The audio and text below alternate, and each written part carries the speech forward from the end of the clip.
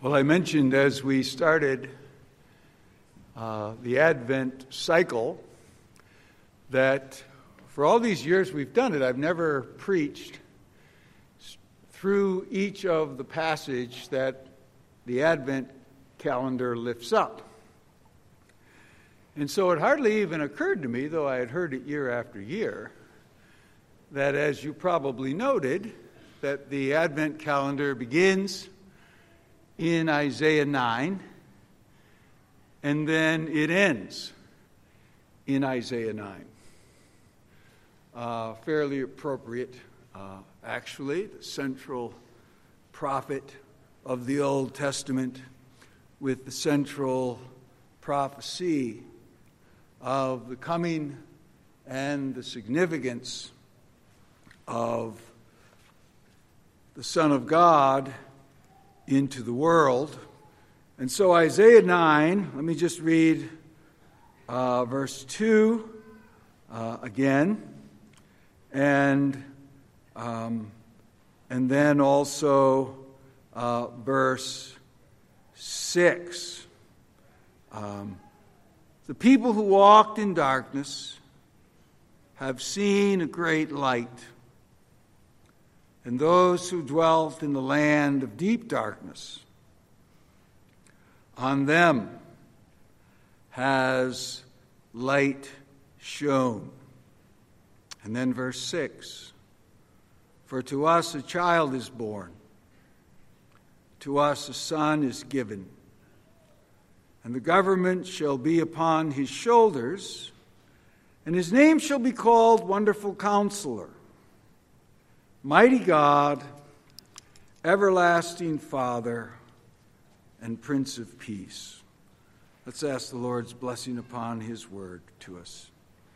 Father, this afternoon we ask that you would enable us to see something of the wonder of what you have done in and through your Son, the Lord Jesus Christ.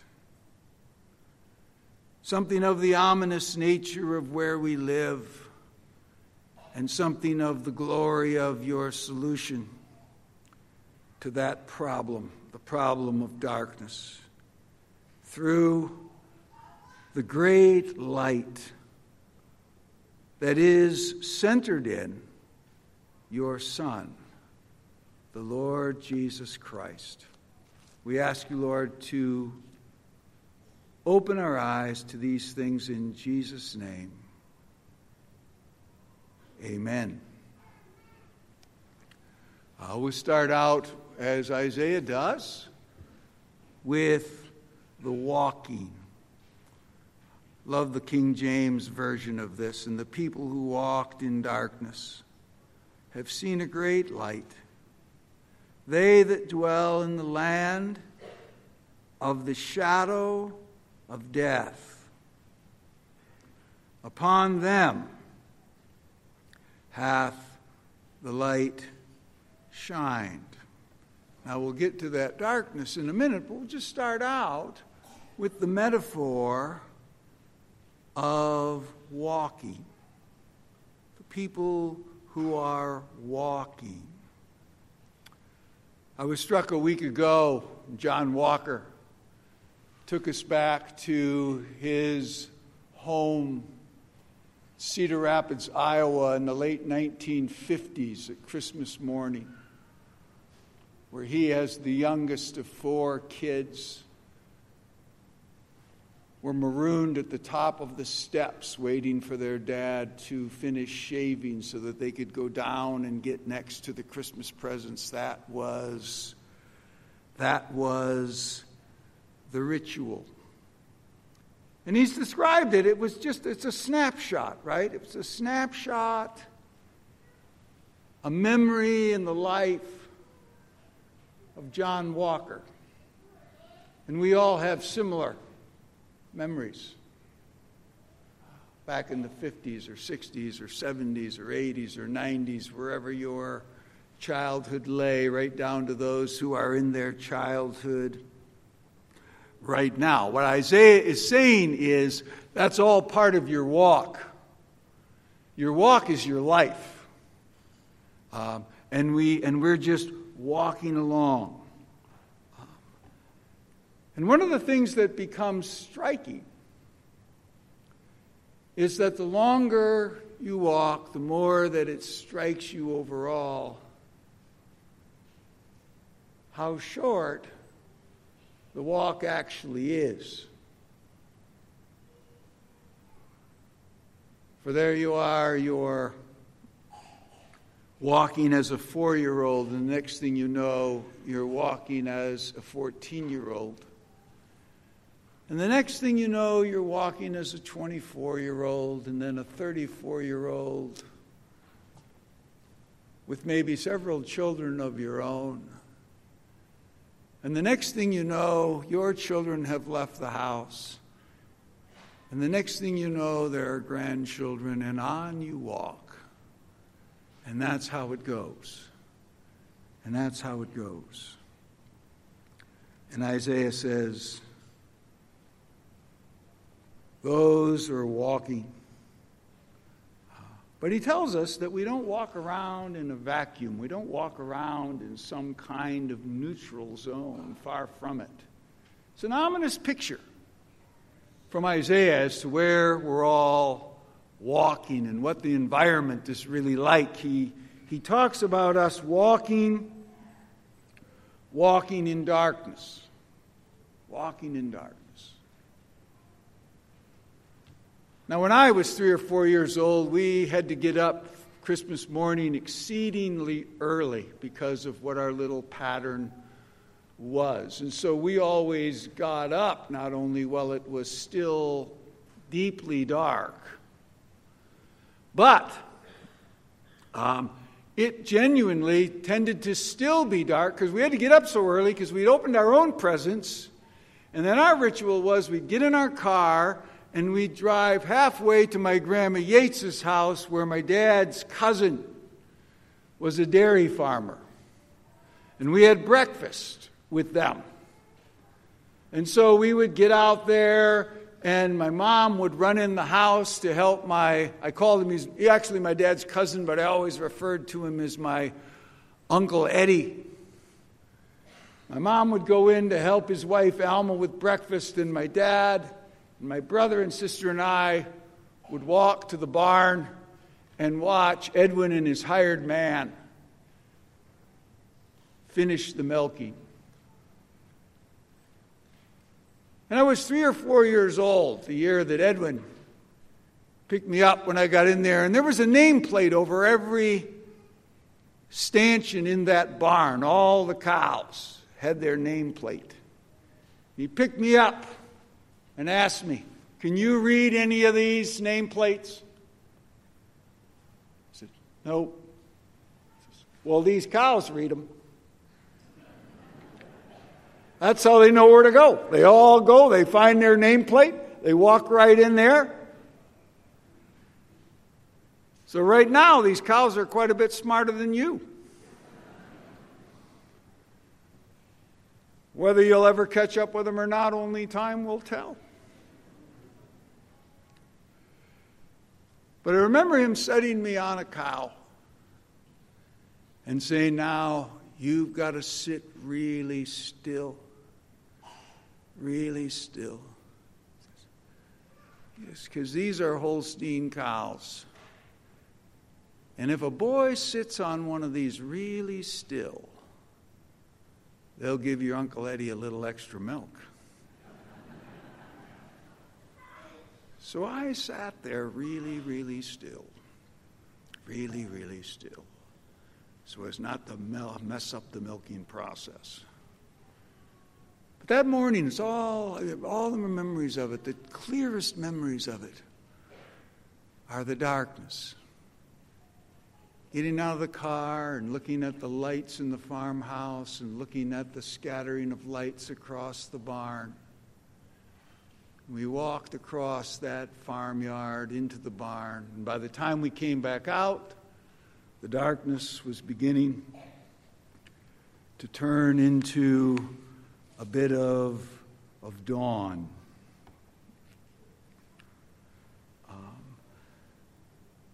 But Isaiah's not talking about the kind of darkness that you find in Edwin Wahlberg's Barnyard. He's talking about moral and spiritual darkness.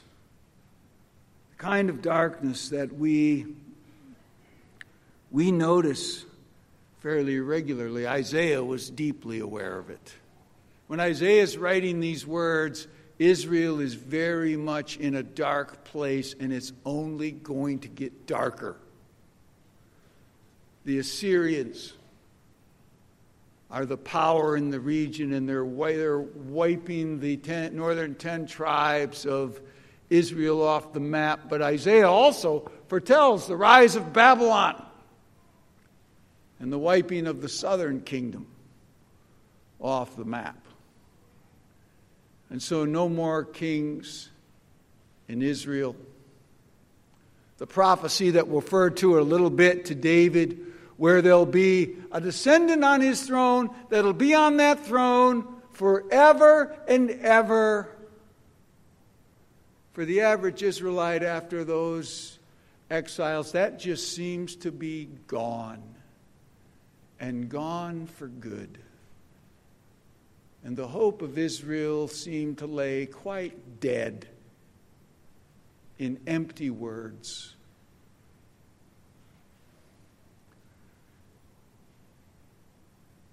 And Isaiah is saying that's going to continue. And that'll still be the case. That'll still be the case when this great light shines. But he says, I promise you. He actually says it as if it's already happened, because when God makes a plan, that's how sure it is. Those who walk in darkness have seen a great light, even though the light hasn't actually come yet. But because they're so certain to see it, he says it as if it's already happening. See, he's talking to us about Hamas kind of darkness. He's talking to us about Gaza darkness. He's talking to us about Ukraine, Russia invasion darkness. He's talking to us about the kind of darkness where you find in our university campuses people calling for the genocide of a race without apology and without giving an inch to anybody, the most elite scholars anywhere in the country. Because it still goes on, even though the light has come. As we say over and over again here, that's the key to understanding biblical eschatology, is the already and not yet nature of it. The light has already arrived, but the consummation of the kingdom is not yet here. And so the child has been born, but the darkness is still there and has remained there over the past 2,000 years with great consistency. Those who walk in darkness will see a great light. A great light. The text from 2 Corinthians that was read with the Advent candles by the Koimas, that's referring to the creation account in Genesis. Isaiah, without any question, has the creation account in Genesis in the back of his mind. We read over the second verse of the creation account so quickly that we don't give it any thought. But this ominous theme is there, lurking right from the beginning. In the beginning, God created the heavens and the earth was without form or void, and darkness was over the face of the deep. Darkness was over the face of the deep. And the Spirit of God was hovering over the face of the waters. And God said, "Let there be light." And there was light. And God saw that the light was good. God separated the light from the darkness, and He called the light day, and the darkness He called night. And the earth was without form and void, and darkness was over the face of the earth. Ominous language in God. Let there be light. Let there be light. The people who walked in darkness have seen a great light. He then goes on to speak of the land of deep darkness. A number of weeks ago when we were in Isaiah 9 the first time, I pointed out that the Hebrew word here behind the ESV's translation, deep darkness, is the same word that we find so striking with a more vivid translation in the middle of Psalm 23. In Psalm 23, it's almost always translated as the valley of the shadow of death. There's the word. There's the word that Isaiah uses here. And he dwelt in the land of the shadow of death. And on them, the light shined. We notice such things, right? We watch the news. I mention all the time, I regularly listen to Al Mohler do his cultural analysis. And in Mohler's cultural analysis, the Christian point of view is constantly losing ground in the West. It can be a depressing thing. And then you just pick up the pages of the Wall Street Journal and you read the front page or the edit, and darkness around the world, economic darkness, military darkness, moral darkness.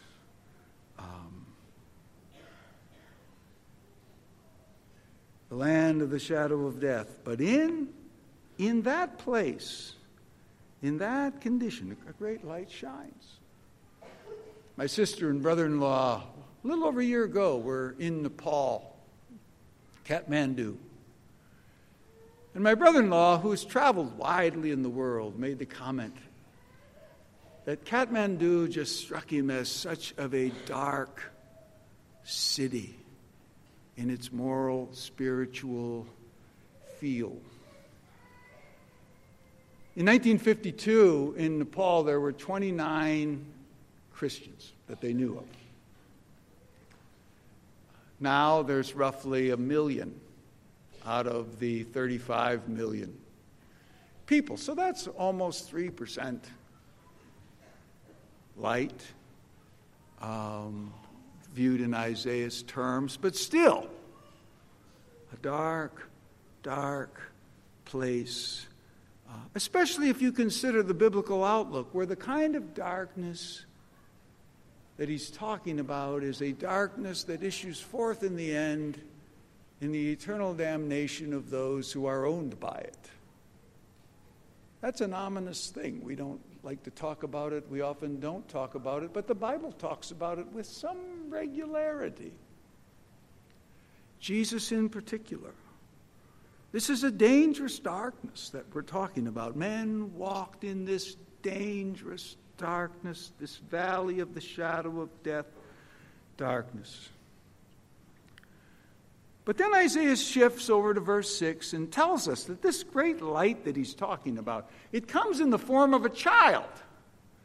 It comes in the form of a child, verse 6. For a child will be born to us, a son will be given, and the government will be on his shoulders. Born to us, born to Israel, which in the long run turns out to be born to the people of God, born to the people of faith. And the faith is focused on Israel's Messiah.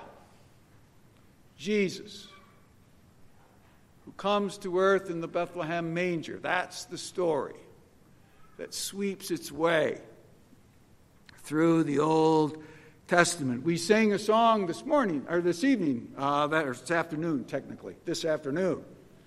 That's the focus, right, of that very familiar term, is simply on infancy. Away in a manger, no crib for a bed, the little Lord Jesus laid down his sweet head. The stars in the sky looked down where he lay.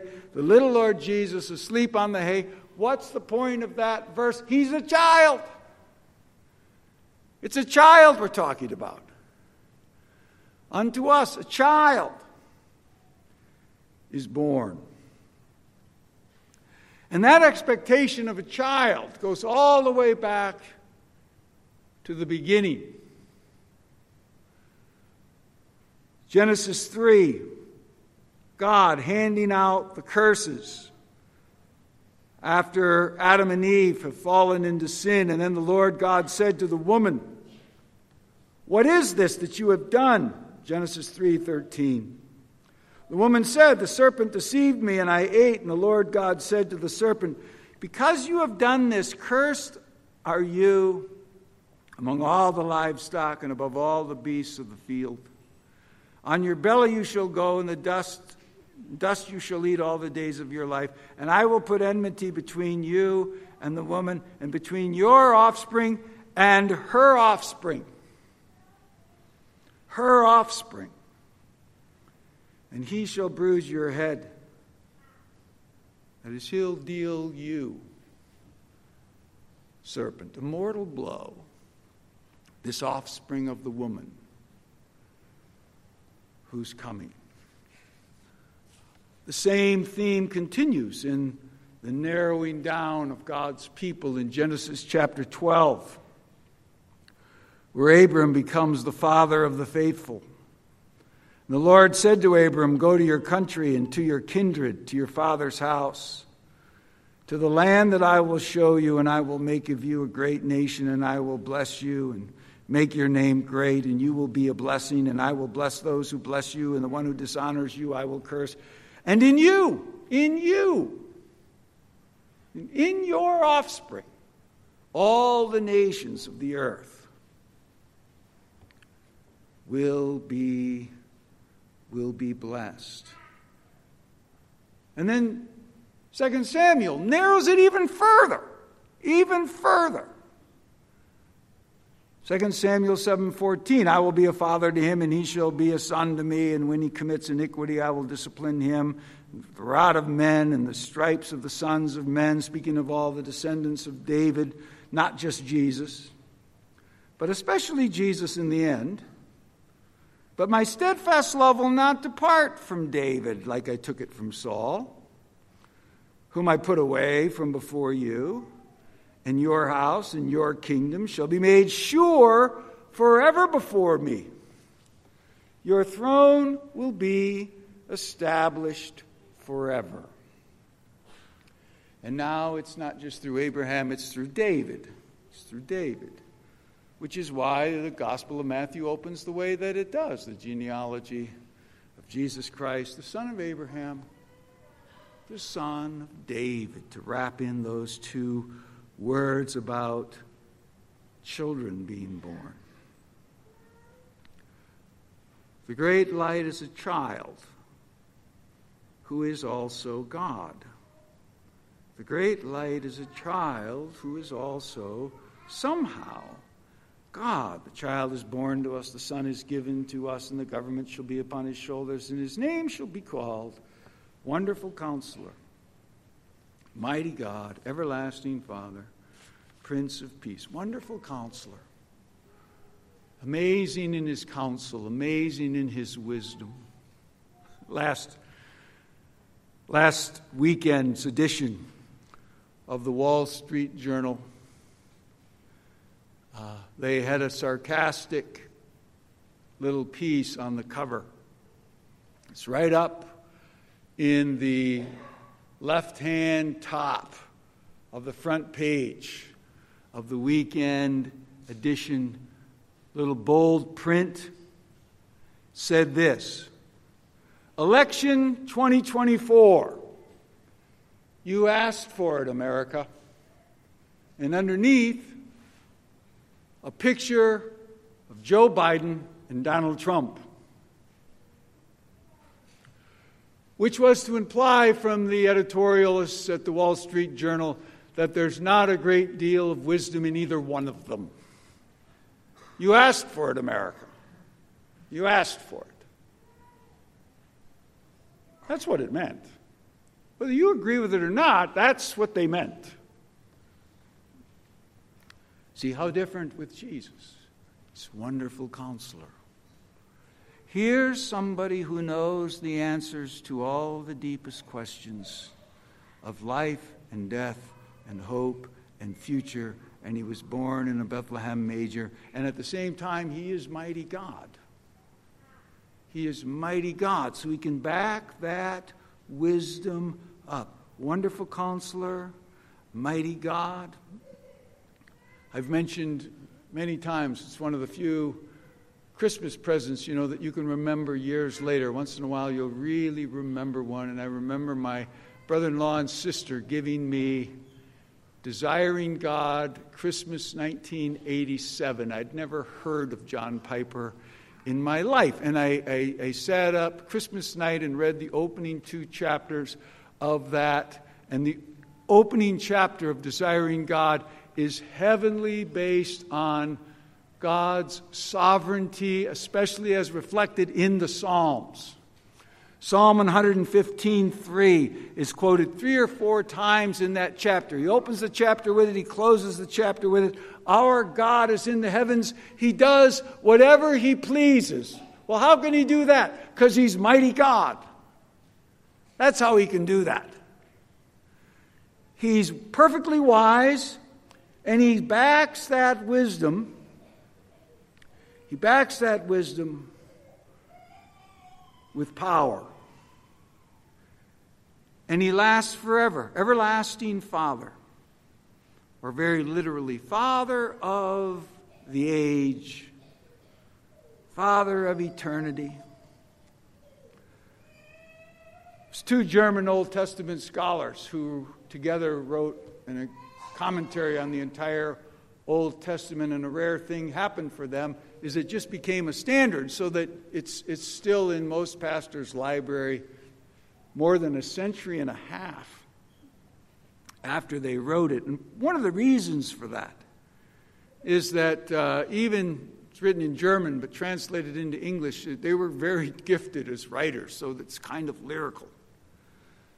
In Kylan Delitzsch's comment on Everlasting Father, they wrote this: Everlasting Father does not only designate him as the possessor of eternity, but as the tender, faithful, wise trainer, guardian, provider for his people. Father forever, faithful forever, tender, faithful, King forever. What a picture this is.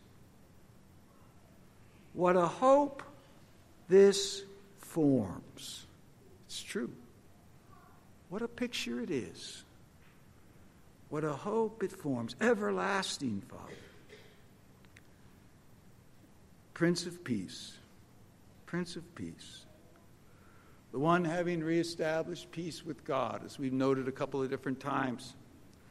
Romans 5:1, how do you know you're among the people of God? Therefore, having been justified by faith, we are having peace with God through our Lord Jesus Christ. You have faith in the Lord Jesus Christ, you have peace with God. Peace with God.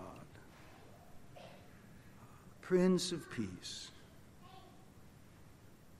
While we walk swiftly through this life, shrouded in darkness.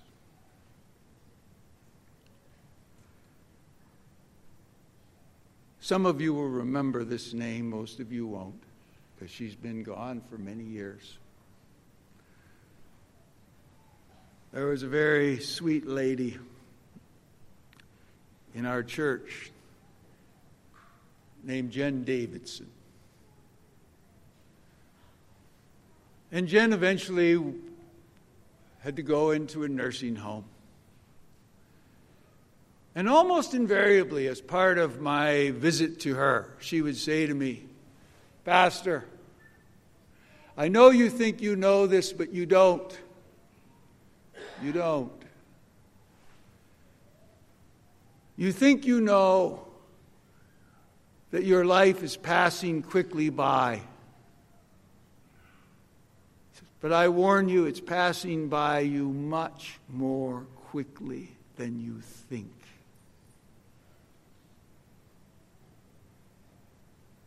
She was right. She was right. And you see that in your memory, right? You remember. I remember being a boy of 3 or 4 on a Holstein's back in Edwin Wahlberg's barn. And now I'm 66 years old.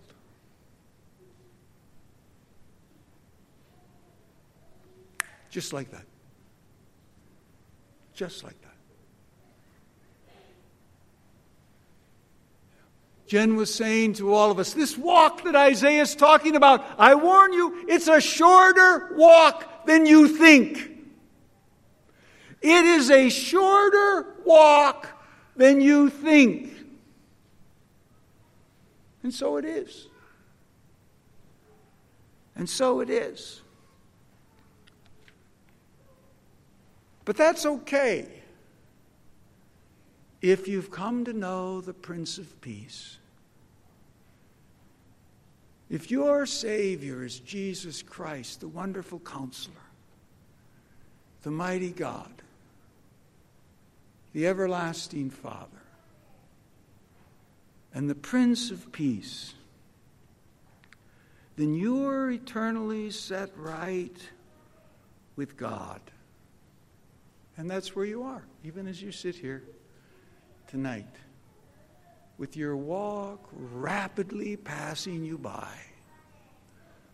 But apart from that, Isaiah would say, there is no hope in the world. It's darkness, darkness, darkness, and more darkness until you die. And then comes judgment.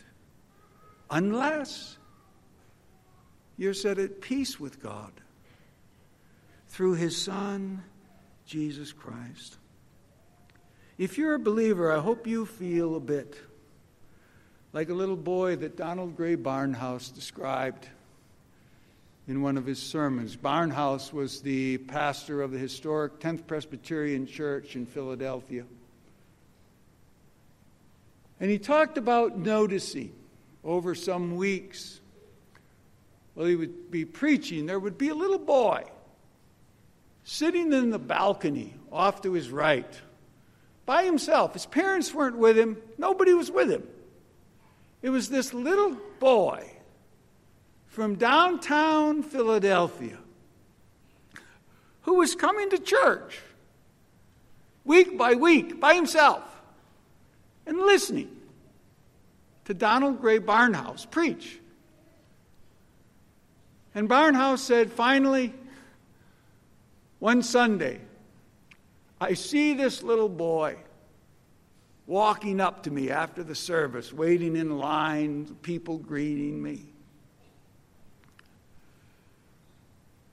And he says to me, "Oh, Dr. Barnhouse, if what you say about Jesus is true,